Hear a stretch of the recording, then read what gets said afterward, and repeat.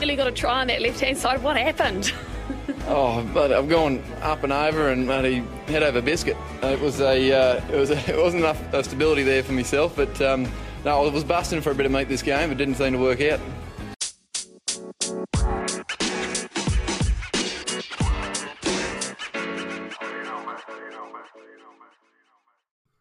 Hello, cheers, and welcome to the Scrum of the Earth podcast, the weekly show that brings you news, reviews, great interviews, and so much more all about the world of rugby.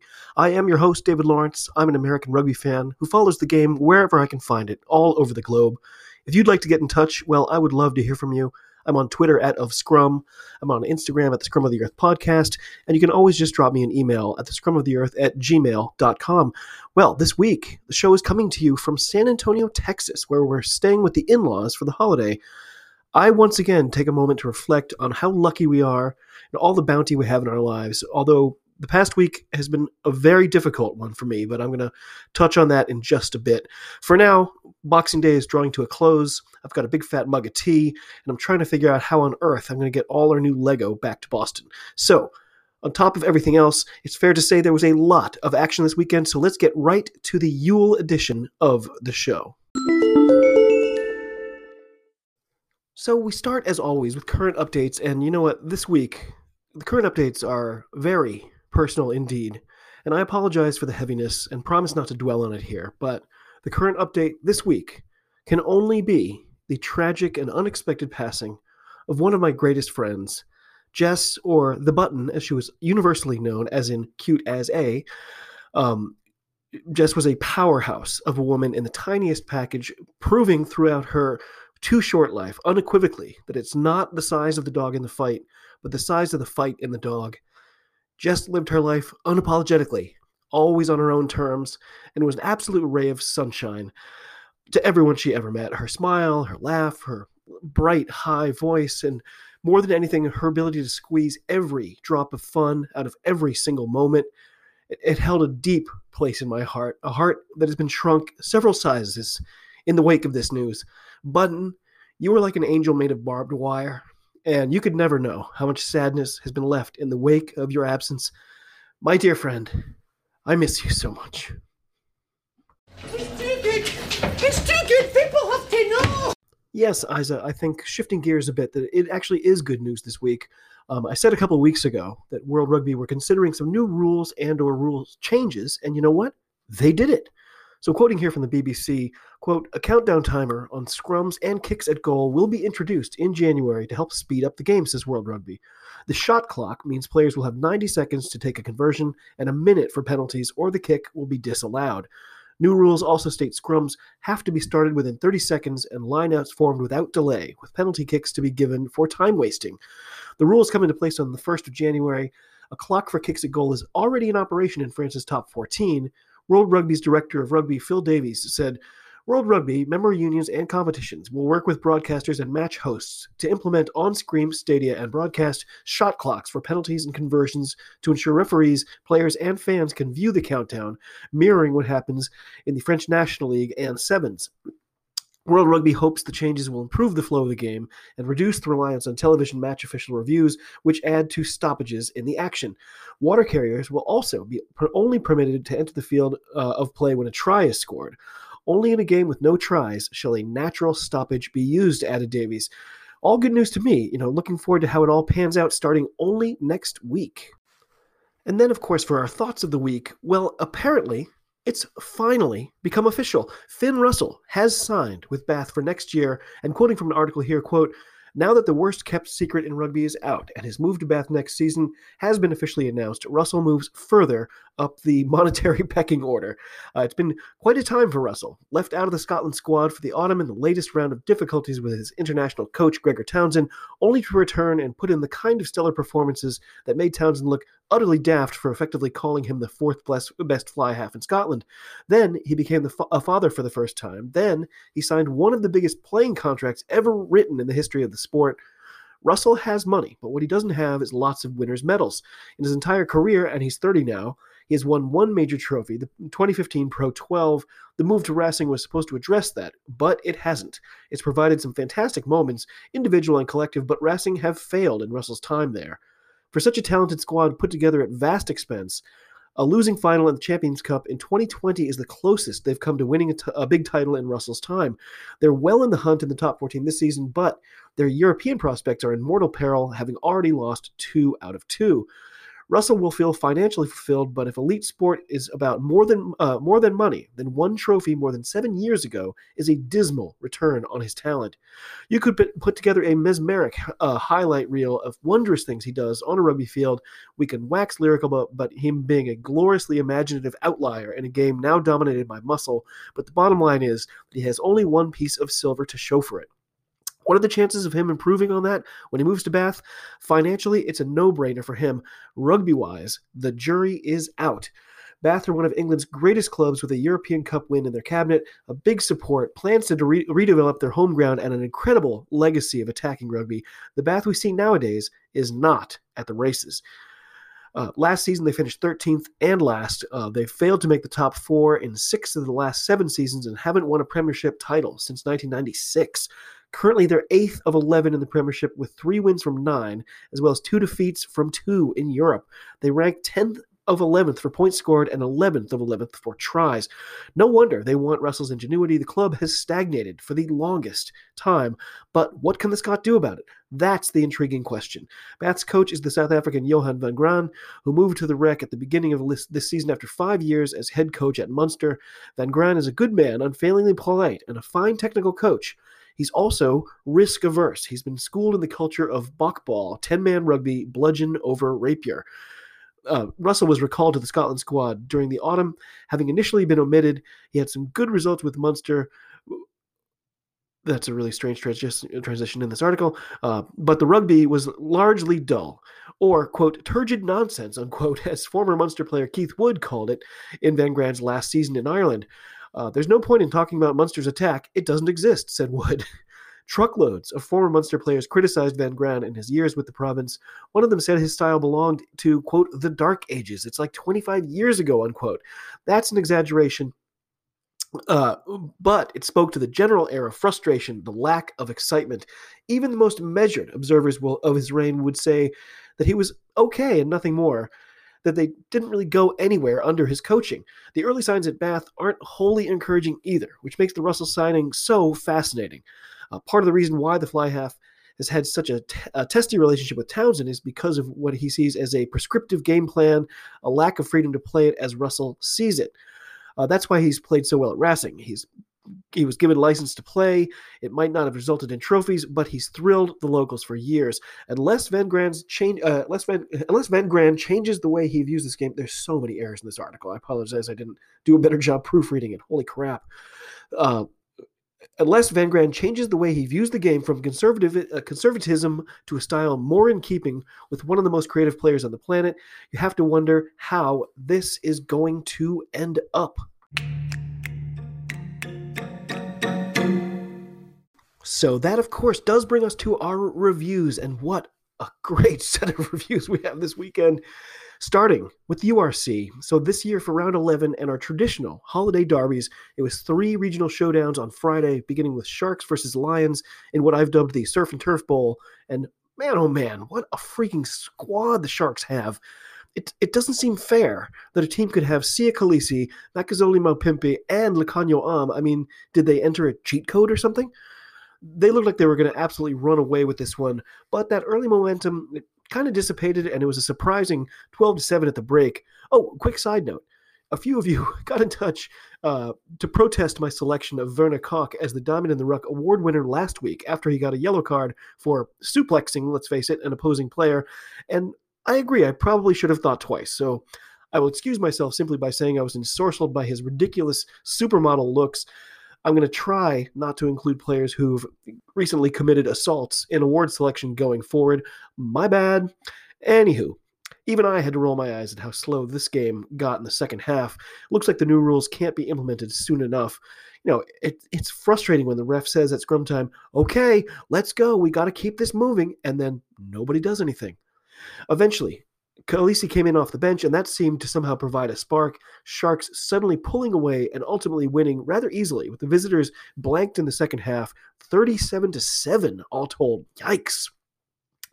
Stormers versus Bulls was next, and I actually saved this one until Christmas night. Just a final little present to open by the flickering light of the tree. The lineups to me looked heavily stacked in Stormers' favor, but with the hype from the comms leading into it, I wondered if it'd be close after all. It took less than 90 seconds for the first handbags to come out, and looking back on this weekend in general, it reminded me of working in retail, where the holidays just bring out the nasty in people of all stripes. An early yellow against the Bulls boded ill, and Stormers looked poised to continue rolling in this competition. Bulls beat them twice last year in the first iteration of the URC, but Stormers have won 3 in a row since then, for whatever that's worth. Damian Willems, he was on fire in this one and had the comms calling him potentially, quote, the new darling of the Springboks, unquote. High, if weird, praise indeed. After 20 minutes, it was another yellow card against the guests, this as part of a penalty try, but to their credit, they buckled down and scored next, brilliantly keeping within 3 in Cape Town. Another side note, they mentioned Billy LaRue at one point, and I swear, whenever I hear his name, all I can think is, Billy LaRue, willy-nilly silly old back. And whenever he gets pinged for a penalty, I just want the mic to catch him saying, oh, bother. Anyway, let me dream, people. Either way, it was tied at 13 at the break, and the second half, though, completely different story. Stormers getting 3 tries within 15 minutes. The Bulls were looking at a climb as steep as Table Mountain. While it was a valiant effort, the Stormers would nevertheless prevail with a bonus point, 37-27. Fun stuff. So then it was time to kick off this year's 1872 Cup with Glasgow at home for Edinburgh. Edinburgh began the evening in possession of the Cup, with the Warriors hoping to take that critical first step to reclaiming it in the cold and rain. Duhan was back for Edinburgh, which is a good sign, but both squads were, let's say, intriguing in their selection, but probably pretty equally matched. Boff, he missed his first 2 attempts at goal to make things weirder. I mean, I don't think I've ever seen that. It was Jack Dempsey, face cracked open and smiling like a serial killer, who finally grabbed the first points in this one, and there wasn't much else going on, I gotta say. The game itself, it was a bit boring, actually. I think the rain really badly affected both teams.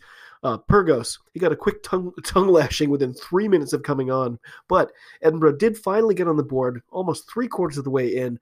Van der Vaart, he kicked a beauty to get a losing bonus point, but it was the Warriors making a statement at home, 16-10, and I can't help but think of those 6 points that Buffelli left on the table in the first half. So, Connacht versus Ulster was next, and I'm still laughing. I just don't know what's funnier, Bundy Aki or Mac Hansen with their pre-game photos when they're, announcing the lineups. Too funny. Rather than try to describe it here, which would just not work, just go back and watch the lineup announcements at the start. You'll see what I mean. Those guys are freaking hysterical. So it was a dry night in Galway for a change. Speaking of Mac Hansen, holy crap, is that dude good. What a genius acquisition he's been. As Birch put it, a real breath of fresh air for Connacht. On Off the Ball this week, one of the pundits wryly asked how long it would be before he leaves to join Leinster, and I think I just threw up in my mouth. So it's always a bit frustrating being a Connacht supporter, as you probably know. They're just always behind the 8 ball, and in this one, they seemed completely dominant, and then you look up, and they're behind. Ugh. So 3-5 was the uninspiring halftime score, and so much for your dry night. That was a thing of the past by this stage. 14 unanswered by the Ulstermen in the second half saw my hopes fading a bit. With under 5 minutes, they screwed up their own maul, giving away one of the only opportunities they had left. Bizarrely, they opted for a scrum in front and took every moment of their sweet time to get set. Just a bad play. Prendergast, then, he appeared to score, but as the comm said, why didn't Jack Carty just take a drop goal for the conversion so it couldn't be looked at? And yeah, good question. Of course, it was inevitably waved off. And when they did get it over, finally, they were down to just under a minute. Just so many mental errors. Past 84 minutes, Connacht did smash one down. The comms crying, why did they wait till now to start playing? Yeah, no kidding. So it would be a conversion to try to escape with a draw, but Carty sent it wide. Presto. The inevitable was finally made real. 20-22. Yuck. So Christmas Eve had Benetton versus Zebre, the only URC match of that day. And despite the lovely setting there in Treviso and having Ryle Nugent on comms, I was on a plane half the day before settling in with the in-laws for the holiday, so I ended up skipping this one. Benetton were clear favorites, and much like last year, I do really hope Zebra get a win at some point, but doubted it would be this one. Sure enough, it was a bit of a blowout, Benetton winning at home 38-5. So then, of course, it was 3 Boxing Day derbies featuring Dragons versus Cardiff, or as I call them, the Drag versus the Diff. Okay, I'm sorry, I will never say that again, I promise. It was a close one for sure at Rodney Parade. Gareth Rees-Owen, I believe it was, had a great stat. Dragons haven't won this fixture in 14 attempts, and Cardiff, in 3 of the last 6 victories, it's been by a single point, and another 2 were within 4. Talk about a close thing.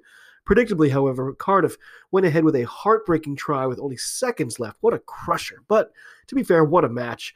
24-29 at the very end. Then it was Ospreys versus Scarlets. The comms proclaimed it would be a tasty affair, much like my turkey yesterday, which sounded like I was doing their writing for them. I ended up missing most of this one, I have to say, but it kind of went the way I expected with Ospreys the winners, even adding an insult to injury try after the clock had gone red. It was 34-13 in Swansea, and then finally, Munster versus Leinster rounded out the first half of this year's Festive Derbies. And Leinster's roster, they had 10 changes and afforded half a dozen internationals a bit of holiday rest, though it was Andrew Porter's 100th appearance for the club, but I imagine Munster would be even more fired up over that one. So, of course, it was a tense affair, but close.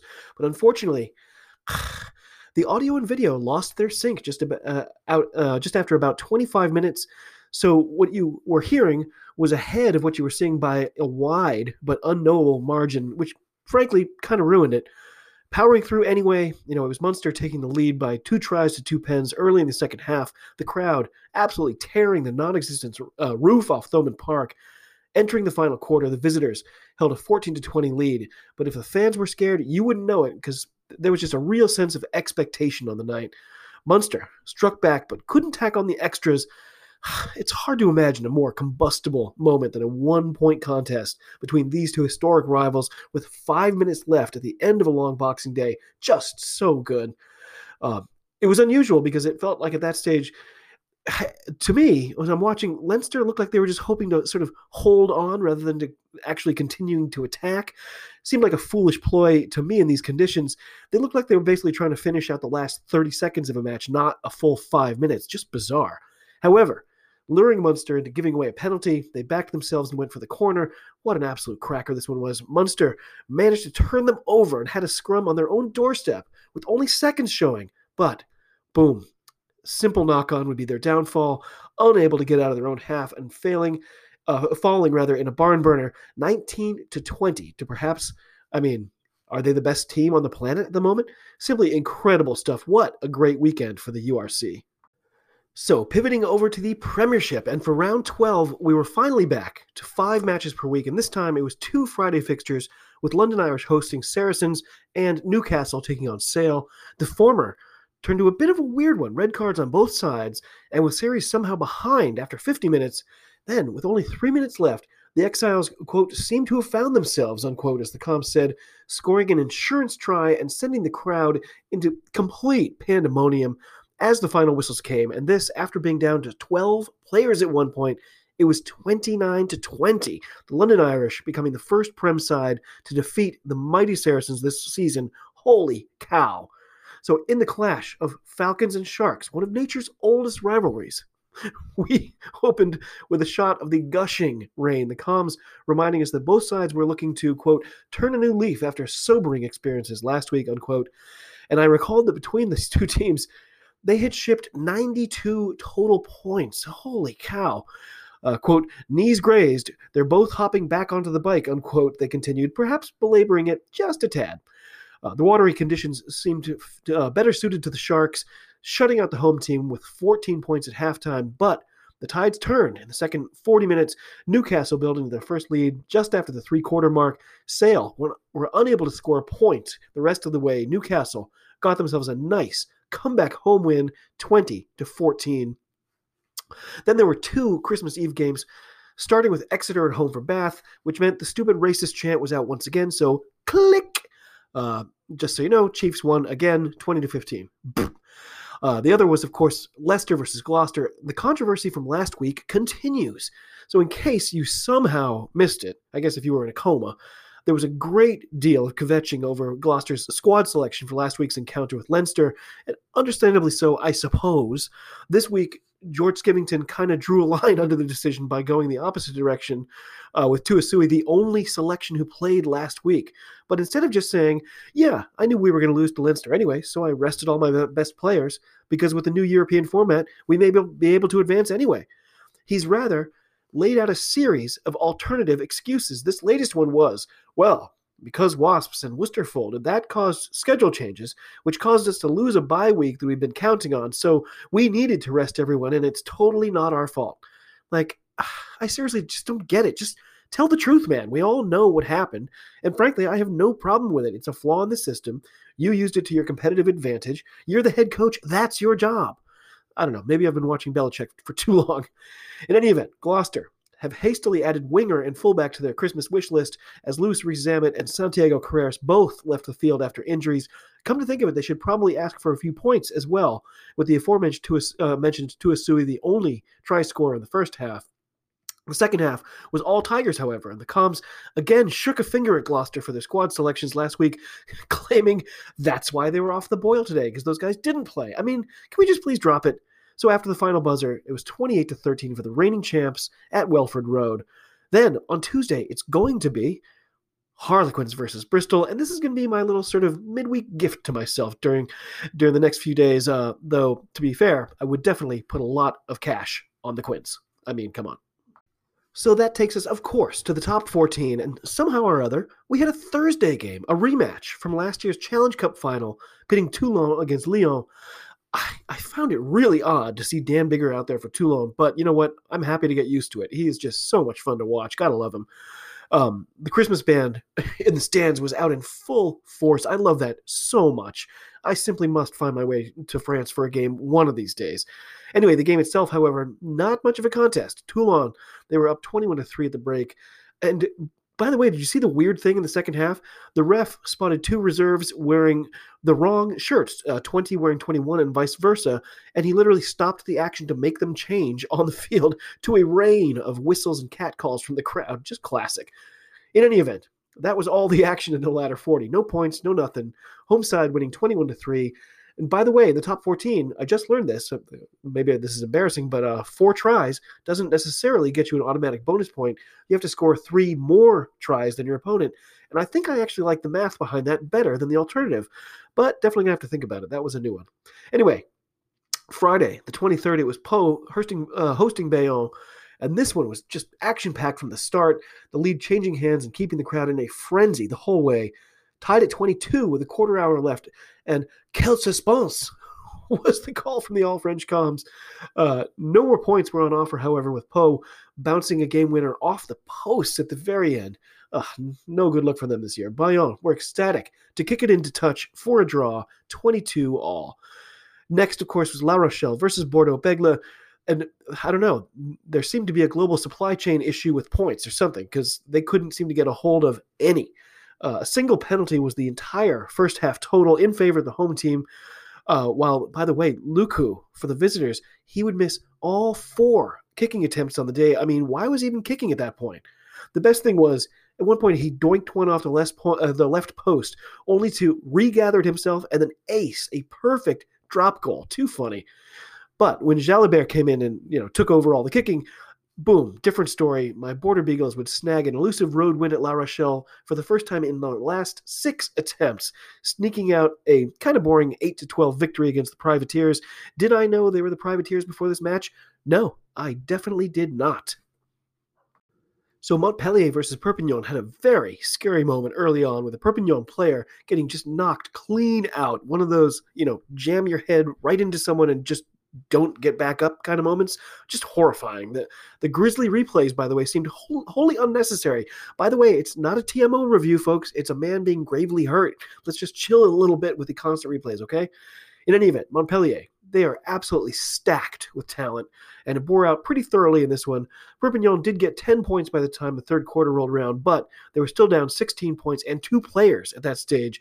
The writing was clearly on the wall. 38-10 would be the tally at the whistle. Then Brive versus Clermont was next, and unfortunately, I don't have a single thing to tell you about this one, as the first 20 minutes or so of the replay was inexplicably Toulon versus Lyon from the previous day, and the rest was the La Rochelle versus Bordeaux match I just watched. Another bang-up job by Blow Rugby. Thanks, guys. In any event, your final score would end up 20-16 in favor of the home side. Then Toulouse versus Cast was our final fixture for Friday. And by the way, Coms, it's enough already going on about these games being referred to as the Boxing Day derbies. We get it, okay? They're not on Boxing Day, but every single match, the Coms felt compelled to say, well, this is another, well, in France, for whatever reason, well, they refer to them as the Boxing Day derbies, and yeah, that's what they call them. Not really sure why, but in France, that's what they like to say. Like, it's enough already. Until just a few years ago, they referred to the Pro 14 fixtures as the Christmas derbies. I don't recall many matches being played on the 25th, on top of which they happened 2 weeks in a row, so, let's all just take a breath, shall we?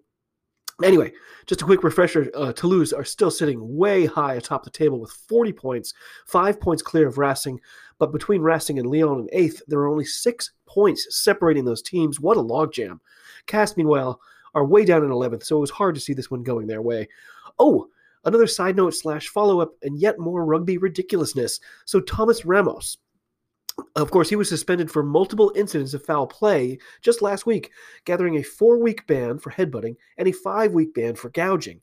But in perfect form, the governing body decided he could serve those suspensions concurrently, meaning they effectively gave him a single 5-week ban and said, yeah, that's fine. I mean, can we at least get Skivington to come up with like a fake excuse or something? Anyway, the game itself was a sloppy affair with the pitch, apparently ordinarily used for soccer, proving unreliable and super slippery for the players who looked like they were playing on ice. It was like a Bambi moment out there. It was a paltry 6-3 at halftime, and the Coms kept calling, by the way, side note again, they kept calling Cyril Bay Serial Bale, which totally cracked me up and still does. Anyway, tied at 9, Cast got yellow carded, then red carded. And, that was the straw that broke the camel's back. By the end, a surprisingly uninspiring win for the home team, 22-18. Looks like it should have been really tight with that scoreline, but kind of a snoozer. Anyway, then it was Christmas Eve in Paris with Racing hosting Stade Francais, the number 2 versus the number 3. What a treat. Right about the 12-minute mark, Finn slotted his 126th point of the season, and I've started sort of placing mental bets with myself over what that total will read by the end of this year. This was, of course, round 13, the halfway mark, I think exactly, so not including any playoffs, obviously, but that means your starting over-under has to be around 250 or so, right?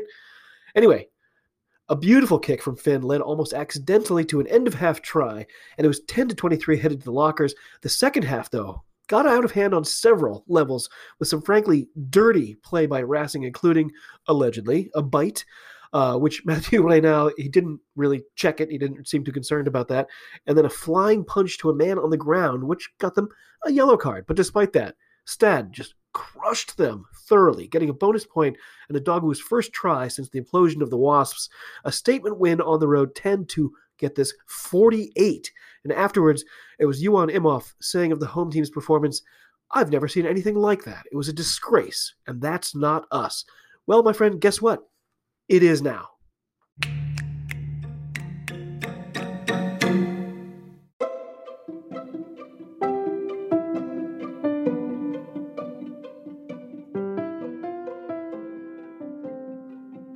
Well, by the music you'll know, it's time for this week's Diamond in the Ruck Award, and this week, the award goes to Jory Segond. Monsieur Segond, you were flawless off the boot this weekend, accounting for 21 points, which was more than double your opponent's team total. Just a master class in kicking. Despite the turbulence all around you, you led your team to an absolute smackdown of a win on Christmas Eve, all while orchestrating your team's offense to a T. Jory Segond, brilliant and frankly massively underrated fly half for Stade Francais. Congratulations to you, for you are this week's Diamond in the Ruck Award winner. Please enjoy all the accolades and, you know what, your Christmas goose as well.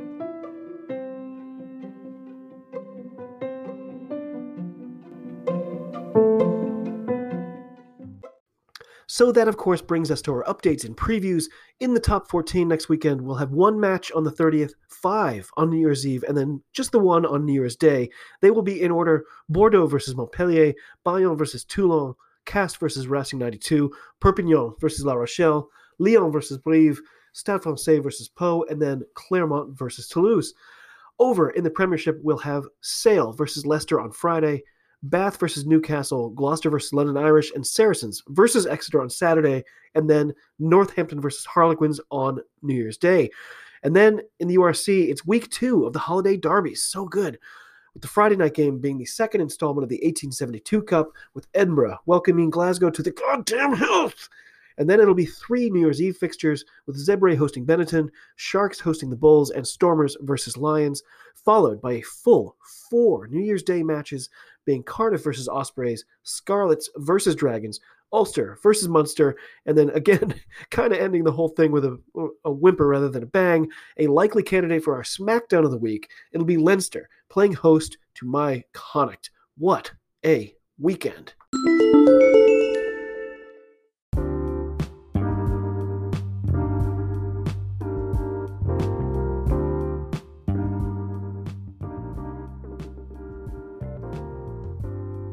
Well, my friends, that does it for another week. Tough week it's been for me.